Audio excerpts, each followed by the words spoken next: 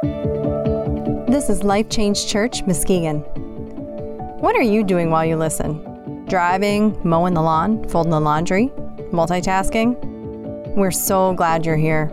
Subscribe and share this weekly podcast on Spotify, Google Podcasts, on iTunes, or at mylifechangechurch.tv. Join us in person Sunday mornings at 9:30 or 11:30, or catch us on Facebook Live. Here's Pastor Ron Rands. I want to give you a little bit kind of a heads up. I know many of you are probably following us online right now too, so I'm going to get you caught up. Last week we talked about acknowledgement, and that was the beginning of worship, but it's also beginning of path of victory. Today I want to share with you really this whole series that I'm about to speak in this 3-week series, I believe is a summation of why this church is called Life Change Church. I believe it's a picture of how, all the messages that God can give to us and all the messages that I've given over 20-some years could be summed up in these 3 paths. And there's a lot of messages that I could share and need to be shared, obviously on a specific nature. But in talking about, first of all, God wants you to see Him in new places. He wants you to see Him. So, many of us will take on a new journey in our life. Maybe it's a child. And all of a sudden we take on the idea and think, well, I'm going to be a dad. And God wants you to see how He is a dad so that you can literally mirror who He would be to be a dad. Or maybe it's a marriage. And you want to go, I want to take on this marriage. I'm so excited about it. And God wants you to see how He is literally what a marriage is to God, a covenant marriage is to God, and that you could represent that marriage on earth. Whatever it might be, or God is a healer, God is hope. Well, the first place you always start is acknowledgement. And many of us are so busy about owning our problems that all we're acknowledging is the problem. And in fact, a few weeks ago, I had shared with you how I had another divine moment where God saved the day, and He seems to do that a lot in my life. Saved the day with me losing my wallet, and a FedEx guy drives all the way from the gas station, from there where he finds my wallet and drives right to my house and drops it off. It's ridiculous. I know, and I'm frustrated with, my problem of leaving stuff behind me.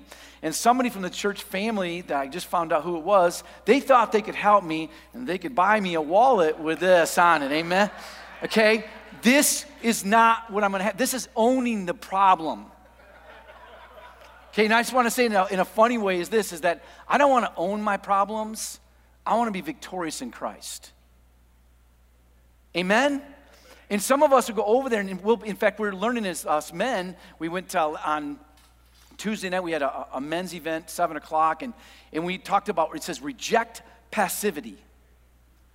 We as men have a struggle with passivity in our lives. And God made us to be victorious. In fact, this week we're going to be talking about accepting responsibility. He made us to be accepting responsibility. And from the very beginning of the garden, we see where Adam is blaming his wife, and then Eve is blaming the serpent. And we're a people that don't want to accept responsibility. We're a people that are always about being passive in our leadership, and that God has made us to be leaders in the community. And if we as Christians would be leaders in the community, the world out there would want to be a part of who we are. The trouble is a lot of us Christians look just like the world.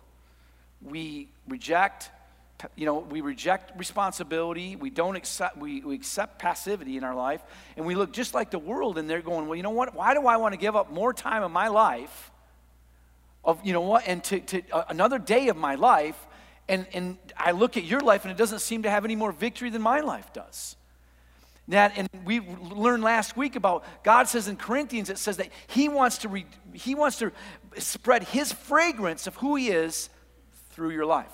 That's what He wants to do. And today we're going to be talking about ownership. From acknowledgement, God wants you to come to a place of ownership of who God is in your life. That it's no longer, you're not tossed around, you're not having, well, maybe it could work. And we're going to be talking about burning bridges. Because I find that many people, I find it in even relationships, I find it even in sometimes work relationship where God is trying to lead somebody to a new place in life, but they're so hung on to the old space in life, they're so hung on to it that God can't bring them. It's like elasticity. They'll start stretching in the right place and they'll go right back to the old. And yet God says, behold, I want to do something new. He wants to do something new in your life. And the only way that that's going to happen is when you start taking ownership. You know, sometimes the longest journey you'll ever have is when God's truth comes from here to here. The longest journey you'll ever have in life is when the knowledge of who God is from here, it comes to here. See, I can acknowledge who God is. I can talk the talk. You can talk the talk. But you know what? You're walking the walk when it becomes that truth is in your innermost being. David said it so wonderfully. He says, I will hide thy truth in my innermost being. That's where that truth is supposed to be. And when that truth gets inside of you, then it becomes alive. I was sharing it with my wife. I go, it's like rivers of living water come out of our lives. Rivers don't come out of this. The rivers of living water come from within us. And so if you would, in your Bibles, or actually in your smart device or whatever you have, it'll also be on the screen. We're going to turn to Judges chapter 6. We're going to study Gideon, and he's kind of our character study that we have in the Bible. And this is why I love the Bible. It's a historical place where we can do these character studies. We learn about principles, and then God gives us these characters in the Bible that show us these principles. And many times he doesn't just show us when they do it right. Many times God shows us when they do it wrong. Aren't you thankful that God he didn't inspire the Word of God with everybody that did it perfect? Because you wouldn't want to wake up in the morning and read the Bible. But you sit there and you get in the Bible and go, man, they did it wrong just like I do it wrong. And yet at the same time, if they will stay the course with God and it goes from here to here, they will win that battle. Judges chapter 6, verse 15. But the Lord Gideon replied, how can I rescue Israel? My clan is the weakest, the whole tribe of Manasseh, and I'm the least in my entire family. Very passive. The Lord said to him, I will be with you, and you will destroy the Midianites as if you were fighting against one man. God is putting the truth, trying to put it in his heart. Gideon replied, if you are truly going to help me, show me a sign to prove that it is really the Lord speaking to me. Don't go away until I come back and bring my offering to you, he answered, and I will stay here until you return. Here we are with that journey from here to here. Gideon hurried home. He cooked a young goat, and with a basket of flour, he baked some bread without yeast. Then carrying the meat in a basket and the broth in a pot, he brought them out and presented them to the angel who was underneath that great tree. Then the angel of God said to him, place the meat and the unleavened bread on this rock and pour the broth over it. And the Gideon did as he was told. Then the angel of the Lord touched the meat and bread with the tip of the staff in his hand. And the fire flamed up from the rock and consumed all he had brought, and the angel of the Lord disappeared. When Gideon realized that it was the angel of the Lord, he cried out, "O sovereign Lord, I'm doomed. I have seen the angel of the Lord face to face." "It's all right," the Lord replied. "Do not be afraid, you will not die." And Gideon built an altar to the Lord there and named it Yahweh Shalom, which means the Lord is peace. The altar remains in Ophrah in the land of the clan of Abiezer to this day.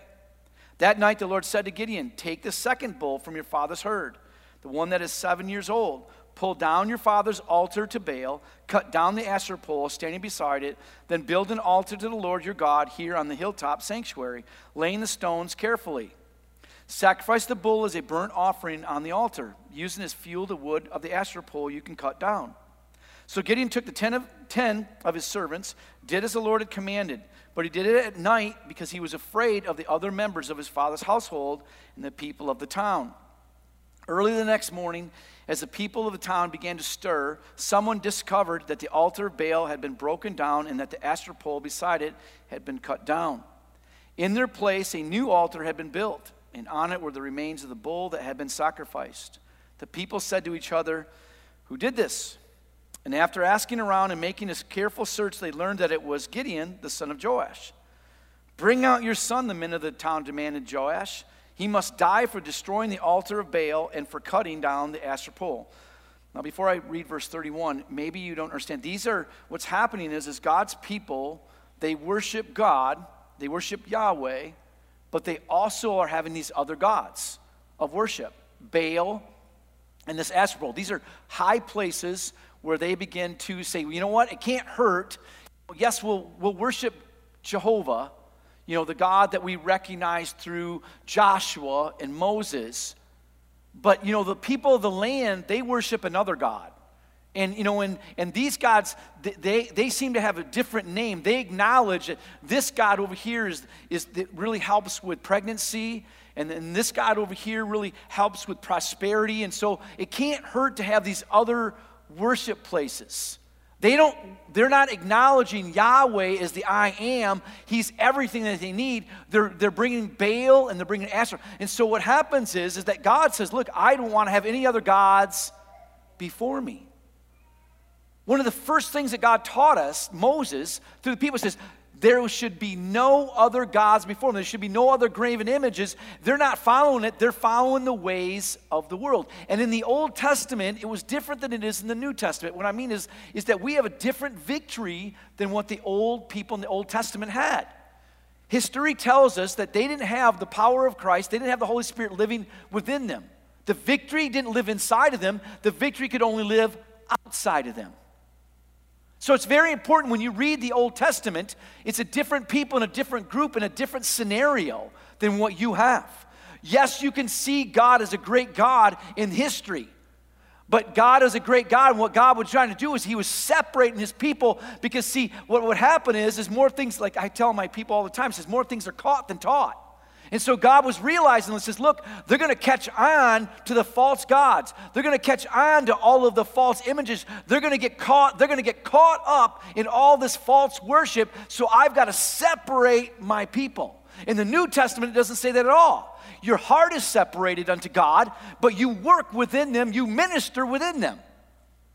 Hopefully you're catching on to that. So anyway, the point is that was God's way. Well, what's happening is, here's Gideon and goes, where is the God of yesteryear? That's what we studied last week. Where's this God? I mean, history tells us, God, that you were amazing, that you were powerful. And so Gideon has a picture of how great God is, but it's all mixed up in the culture of the world. Kind of like today. We have a picture of how great our God is, but sometimes that picture of all of a sudden it just gets tainted in our experiences. And so God is trying to get the truth of how pure God is from here to here. And he says, look, you need to burn these other bridges off. I know your dad is a worshiper of Asherah and Baal, but I am calling your heart to worship one God and God alone. I'm calling you out, Gideon. And almost everybody follows what their dad has said, especially in a good household. Now look what verse 31 tells us, that this father of Gideon, but Joash shouted to the mob that confronted him, why are you defending Baal? Will you argue his case? Whoever pleads his case will be put to death by morning. If Baal truly is God, let him defend himself and destroy the one who broke down his altar. From then on, Gideon was called Jerubbaal, which means let Baal defend himself, because he broke down Baal's altar. What we find here is this space of time, and we're going to be talking about this more and more, is that Gideon is beginning to have a single heart, which means God is the only way. You know, the struggle with America is we're so prosperous that all we did is we created all kinds of different ways to get our prayers answered. Instead of just Yahweh, instead of just God, like when you go, why is there so much power in third world countries? How many of you ever been on a mission trip before? Raise your hand nice and high if you haven't been on a mission trip.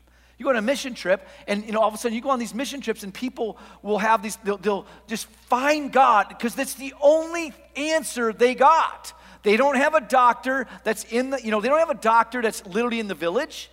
They don't have a bank. They don't have an ATM. They don't have any of that. And what we do is we have all the money, we have our credit card, we can do whatever we want. These people have no other way than the source of God. That's where God wants us to become. He wants us to get to that space where our only source goes from acknowledgement to ownership. You don't own who God is if you have your fingers in every other, situation. You start, well, I'm going to trust this, I'm going to trust that, I'm going to trust this, I'm going to go get this counsel, I'm going to go get this, I'm going to find this book on this subject, I'm going to look, I'm going to Google it. You are so plurality in thinking.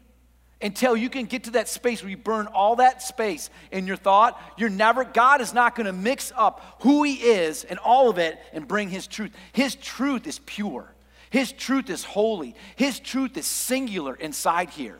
And back then, all they had was Baal and Asherah. We've got way more than that. We have a Google of places we can go with our thoughts. Somebody say, oh, me. Nobody's going to say, oh, me. All right. Number one, you need to go from acknowledgement to ownership of who God is in your life.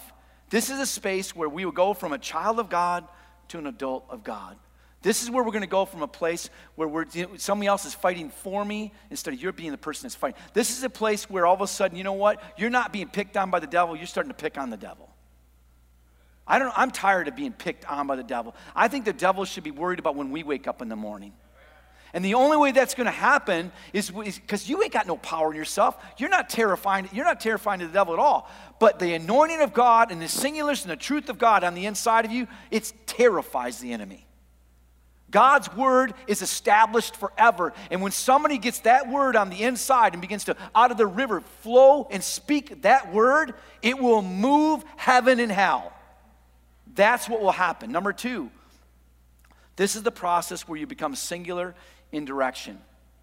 I'm going to try to get you guys, I've never done this before, but we're going to take it for a spin. I'm going to get you in the audience a little bit involved here, all right? In Matthew chapter 14, we find a very familiar historical moment with Jesus and Peter. During the fourth watch of the night, verse 25, Jesus went out to them, walking on the lake. When the disciples saw him walking on the lake, they were terrified. It's a ghost, they said, and cried out in fear. But Jesus immediately said to them, take courage, it's me. Don't be afraid. Lord, if it's you, Peter replied, tell me to come to you on the water. Come, he said. Then Peter got down out of the boat, walking on the water, and came towards Jesus. But when he saw the wind, he was afraid and beginning to sink, cried out, Lord, save me. Immediately, Jesus reached out his hand and caught him. O ye of little faith, he said, why do you doubt? And when they climbed into the boat, the wind died down. So I want to do this little exercise. What was it? And I'm going to ask somebody in the audience, so I'm going to ask my wife the first time. We didn't role play this, so there's no wrong answer, no right answer, all right, guys? So I want all of you guys to listen. In this exercise, what was the singleness of heart Jesus was trying to get the disciples in that boat about? Do you remember? You know, honey? What was a single thought that Jesus was trying to get all the disciples? No fear. That's a good answer. Anybody else? Faith. That's a big word, isn't it? We can use that and spin that anyway. Okay, what was the other thing? Trust. Okay. He was trying to get Peter. Let me just put it. If Jesus can walk on water, so can I. That's the single thought that Jesus was trying to get his disciples to do. He goes, if I can walk on water, you can walk on water too. Jesus has been trying to do that through it. He says, if Jesus could heal people, if Jesus could cast out the devil, if Jesus could go over there and cast out a fever from his mother-in-law, if Jesus could do it, so can.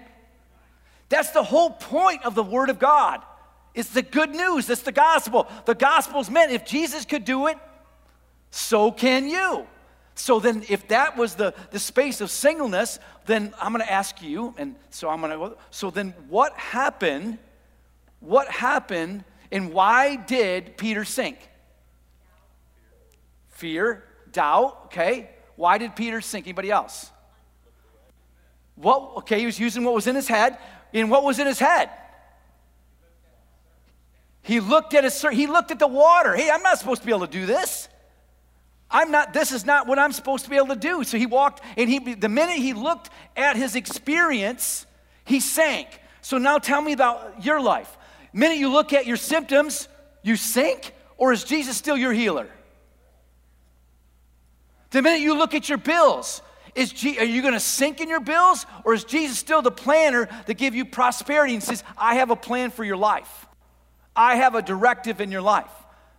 Or is all of a sudden your shop closes up. Like we got somebody in our office right now. Your shop closes up. Or is God still your provider, or is the shop your provider? And you know what? All of a sudden they close up. They're going to move out of state. What am I going to do? What am I going to do? Am I going to sink? Or is God still your provider? See, just getting real, it's one thing to read these passages. It's another thing to live it. It's another live it. How many times I find people all the time, they're owning the problem. When you own the problem, you sink. When you own God, you walk on water. That's the difference. And it takes a long time to get it from here to here. It takes a long time, and the first thing we're going to learn, what we're going to find out with Gideon is you got to burn some space. You got to burn those bridges. You got to burn all those areas in your life that you can reach out to. I mean, I guarantee you the boat looked really good to Peter. He didn't reach for the boat, though. He reached for Jesus. And by the way, just to think about it, Peter was a fisherman. It would have been normal for him to reach for the boat. I think it's really cool is that Peter didn't reach for the boat. He was still reaching for Jesus. Number 3, ownership takes the head knowledge of acknowledgement and brings the heart level of ownership. God is trying to bring what's in Gideon, the greatness of who God is, to bring the greatness of who God is in here. And he's trying to burrow that truth. 1 John 4:4 says this way, but you belong to God, my dear children. You have already won a victory over those people because the Spirit who lives in you is greater than the spirit who lives in the world. Philippians 2:13, for God is working in you, giving you the desire and the power to do what pleases Him. Many of you in this room right now, you will belittle who you are in God by your experiences, by your thoughts. Well, man, I know that if Pastor Ron prayed for that or Elder so-and-so prayed for that, I know it would be different. And it has nothing to do with it. Listen to me, it's not, what you're saying is that Ron has got some kind of hook on God's plan. It's not what Ron has a hook on. It's who God is inside. And the same God that's in my life can be the same God that's in your life. That's what that's what Jesus was trying to do with Peter. He says, I can walk on water, so can you. You know what? This is the perspective of getting what God's promises are from here to here. And some of you are going, well, my marriage is this, it's all in trouble, and all we do is fight, or maybe we've got to that place where we're not even fighting anymore. We just kind of ignore each other. It's a maid and a butler situation.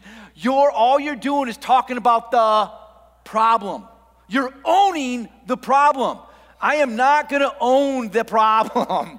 I have a problem, I'll give you that. But I am not going to own the problem. I'm going to go, God, you are bigger than this, and you're greater than this, and you can set me free in this.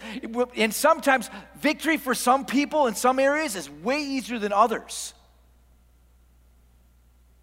Don't compare. Number 4, ownership burns bridges. If you're going to get anything out of this message today, I hope you get this part. Ownership burns bridges. One of the things I have found, and I gave this word to my daughter, and it wasn't even thinking about this message today, my adopted daughter, and I never really realized that many times when we are wounded, we have bridges because we don't know who we can trust. And my daughter, I'm talking about my oldest adoptive daughter, who had, watched the unraveling of her family. I mean, she was old enough to kind of understand, conceptualize what was going on, and that there was a fire in their house, and her brother, her biological brother, died in that fire, and the other brother started that fire. And so we had 5 children in this household, one of them to be passed on because of a fire that another young man started. And by the way, what happened is that The father figure, he couldn't deal with the pain. He went into drugs. And the mother figure went into alcohol. They just didn't know. I mean, I get it. The pain of that had to be catastrophic in that situation. They owned the pain. They owned what they shouldn't have owned, and what they needed to do is reach out, and that Jesus could be the bridge through all of that pain. Amen? And so they didn't find Christ through all of it. Thanks be to God that the son of the one that started the fire now was walking with Jesus. Used to be part of in California, one of the wildest gangs that seen and witnessed things that no man should ever be a part of. Now that young man is, instead of wearing hate and confusion, now is wearing Jesus all over his heart. Isn't that amazing? Come on, give God praise for that, And but I watched my oldest daughter struggle so much because she would not know how to burn a bridge of thought. She would trust bridges that she shouldn't trust. Relationships that she shouldn't have trusted. Those relationships, and God was going, look, just like Baal and Astra, Gideon, I says, you've got to take and burn that bridge. And you've got to now, that area where you thought that could be a safe, if everything else fails, my daughter would see that. She says, if every other relationship fails, at least even though I know it's an unhealthy relationship, it's still there. And God says, no, I want to be that bridge. I want to be that bridge for your life. I want to be that space. Judges 6:25 and 27. That night the Lord said to Gideon, take the second bull from your father's herd, and the one that is 7 years old. Pull down your father's altar to Baal, and cut down the Asherah pole standing beside it. Then build an altar to the Lord your God here on this hilltop, sanctuary, laying the stones carefully. Sacrifice the bull as a burnt offering on the altar, using as fuel the wood of the Asherah pole, which means the bridge in the situation that you trusted, that your ancestry trusted, or whatever it is. You need to burn it and say, there's no turning back.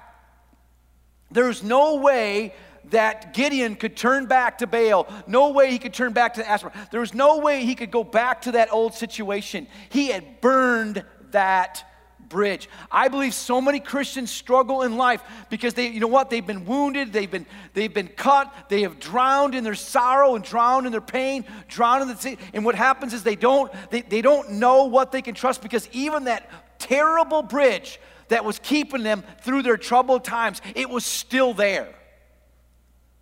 And they didn't see Jesus in that moment. You need to take that thing and burn that and give it over to Christ. Some of you are going to need to forgive. Some of you are going to need to start trusting. Some of you are going to start forgiving yourself. You're going to have to get rid of some shame and some things that are just literally hanging you over. These things will keep you from being victorious. They will keep you from the victory that God has called you to have. Number 5, ownership is a fight that needs to be on the inside before it can ever take place on the outside. Judges 6, verse 33 through 40. Soon afterward, the armies of Midian, Amalek, and the people of the east formed an alliance against Israel, crossed the Jordan, camping in the valley of Jezreel. Then the Spirit of the Lord clothed Gideon with power. You notice why? Because Gideon had burned the bridge. He wasn't looking to his daddy's God. It was now he's looking to his God. I believe there's some in here right now that even, I'm not that spiritual. It's because maybe you're hanging in the shadow of your dad, or hanging in the shadow of your spouse, or hanging in the shadow of you're just coming to church because it's a good thing to do.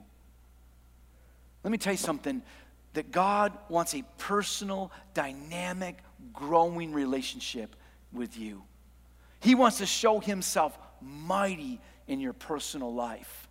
He's not a God that's looking to have grandkids. He only has kids. That's who God is.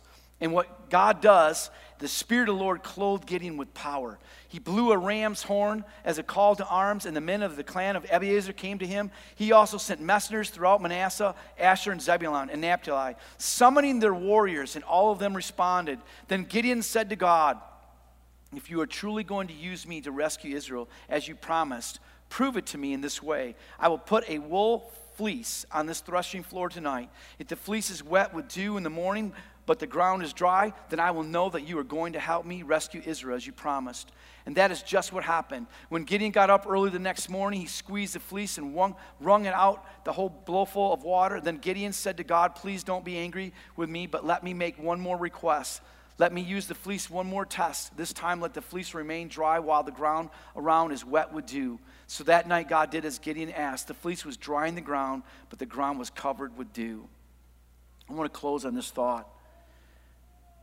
Fleecing God is not always doubt. Sometimes it is doubt. A fleece means you're testing God, saying, God, I want to know this is you. But many times in this situation specifically, what it was is that Gideon was having this truth. Power was rising up in him. He was sitting there, I'm ready to fight. I'm ready to fight these Midianites. I'm ready to go. But I want to know I want to know I'm not just fighting for fighting's sake. I want to know I'm fighting for you. And I'm fighting with you. Years ago, this exact same thing. I only fleeced God one time in my life. And what it means is that God, I already know I trust you, but you got to show a sign. You got to show a sign. And in this situation is that I was away from my family in California, and I was at a pastoral conference. And during that conference, my son was wrestling, as young men do, in the backyard with a friend. And during that wrestling thing, he broke his arm. And actually broke his wrist area, and this arm, wrist area. And my wife, being the awesome wife that she is, brings him to, not a hospital, but it was help me, honey, a med center. She brings him to a med center. And the med center misdiagnoses it. It's not broken. It's just a bad sprain. It'll take care of itself. And anyway, he's in pain. Why? It's twisted. It's not even healing right. It's broke. And so anyway, by this time I come home and I'm praying about it. This is what God wants you all to do. God, what's your plan in this? And God says, just like an orthodontist and your parents paid for your teeth to be straightened, I'm going to straighten out his arm. Gave me the dream, gave me the picture, everything that says, I'm going to straighten his arm out. How hard is it to go from here to here? So for me, because I wasn't in pain, it was easy for me to have that faith, or easier.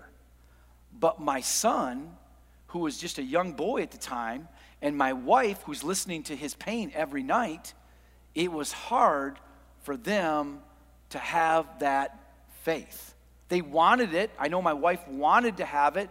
I know, and yet at the same time, she's hearing her son. She's her mother figure, which she's the best mom ever. Anyway, so she's being this motherly figure. Well, what happened is I'm not attached to it. That's wrong of me. I wasn't up there praying with Nate, praying with her. I was this warrior. We got this thing. We already kicked the devil. We're ready to go. Next problem. This one's over. And every night she's up there praying. The problem hasn't gone away. The winds and the waves are still tumultuous, going on and on. And so, and I want you guys to hear this. This has nothing to do with my wife. Because I was at that time an insensitive man. I know it's really hard for you to believe that, but I was an insensitive man. I wasn't listening to her unctions. I wasn't listening to her little prods. I had no idea what was really going on. And I was just wanting to, deal with the devil. It says, God's got this, and he's going to heal his arm. So one day, the Lord unctions me, and I just get that notion to call her. So I call her, and I'm on the phone, and she's not talkative. And if you know Brenda, that's not Brenda at all. Okay, she's like quiet. And I go, what's up? And she goes, well, I'm on the way to the hospital, and I want you to be mad. Tells you about how insensitive I am. I don't want you to be mad, but I want to get this checked out. I said, it's all right. She goes, you mean that? I said, yeah, honey, just go to the doctor. We're good. We're good. Now, I had not known that she had already gone to the doctor before, okay, which tells me how insensitive I am. This is not Brenda's problem. This is mine. Okay, so if you want to talk to anybody, she's an amazing mom. So she had already gone before. They got x-rays. So I find out, and I go, God, you promised. I'm fleecing you right now. They're going to go get x-rays, and you said you're changing this. So here we are, time's going by. If we get new x-rays, and you are the God that I know you to be, then we're going to see it already change.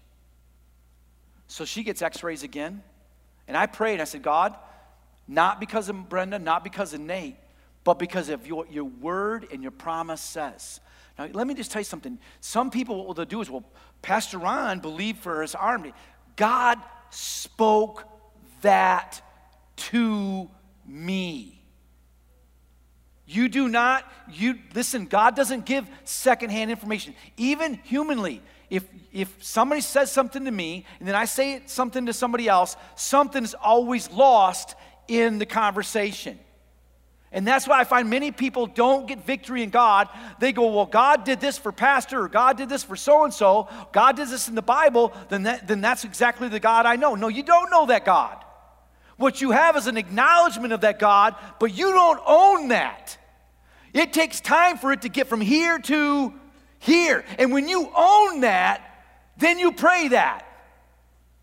And that's why many Christians don't have victory, because they're praying from here and not from here. When you got it down here, say, Father, help me know that I know that I know that I know. Do you see the story of Gideon? God was helping Gideon get it from here to here. Not just burning the bridges, not burning the Asher poles, not just that. Now he's fleecing God. And then there's later on in the story, we'll find out next week, we find out even still, Gideon's still having a struggle about victory. And God gives him you got to come next week to find out. But I'm going to tell you something. God gives him a passage, a truth, because God knows when you're struggling. He doesn't have a problem with you struggling. What he has a problem with is when you own the problem more than you own God that wants to help you through the struggle. God can't help somebody who owns the problem. God can only help somebody when they look to God who's going to bring them through the problem. And that may take a journey of 40 years. It may take a journey of 40 minutes, whatever it's going to take. And I love the situation. Brenda went with Nate, got new x-rays, and the doctor looks at it and goes, that's a miracle. That does not happen. The arm doesn't straighten itself out. Nathan's arm is just as straight as the day it was born, because God did it his way. Now, he could have been reset. A doctor could have done a great job and reset it. Even the doctor said, this is one place. But I was so thankful that my wife at that time, she goes, I'm seeing what God showed my husband. I'm going to stay that course, and we're going to go that way. God wants to do this with your life. Do you realize the whole point of these miraculous signs is so that somebody out in the world can smell and taste how good God is? God never does something so great in your life so that only you know. He does something so great in your life so that the world could know. That's what's called the gospel. It's called good news. Father, thank you for being the God, being Daddy, that wants to lead us in triumph. Father, there's many battles in my life where I owned the problem and stopped reaching and owning how good you are. We sing the song, you're good all of the time. But God, history in my life is that you are always good. But many times, Father, it was just an acknowledgement in my head, but I never owned it in my heart. Father, forgive me for that. God, forgive us as a people that, Lord, we will grab at other places of refuge other answers, other experiences. We'll own, God, our experience rather than own a supernatural, creative, majestic God that wants to do a new thing in our life. God, I pray that you help us see the newness of you rather than the oldness of us. With your head bowed and your eyes shut, if you're here this morning, I know that God is speaking to every one of us in different places. But I would like to speak to you specifically if you don't know Jesus as your Lord and Savior. If you're unsure of where you'd spend eternity. My wife and I almost got just rear-ended this weekend. Another sister that just got hit by a semi.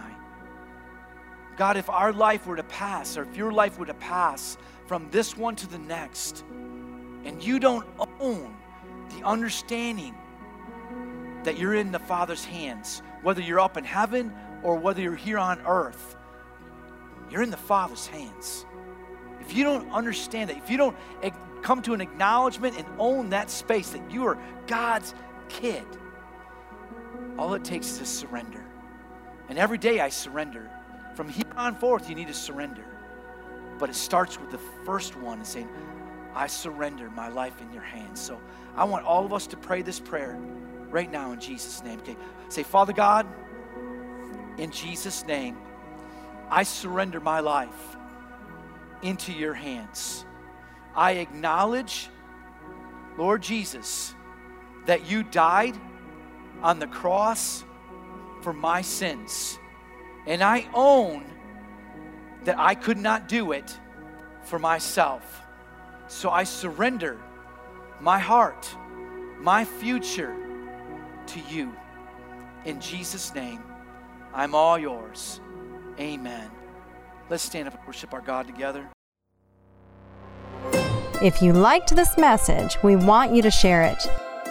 Subscribe to more podcasts through mylifechangechurch.tv. Get involved. Ask for prayer. Share your story. Go to mylifechangechurch.tv. I'm Karma Adams, producer. We'll see you next week.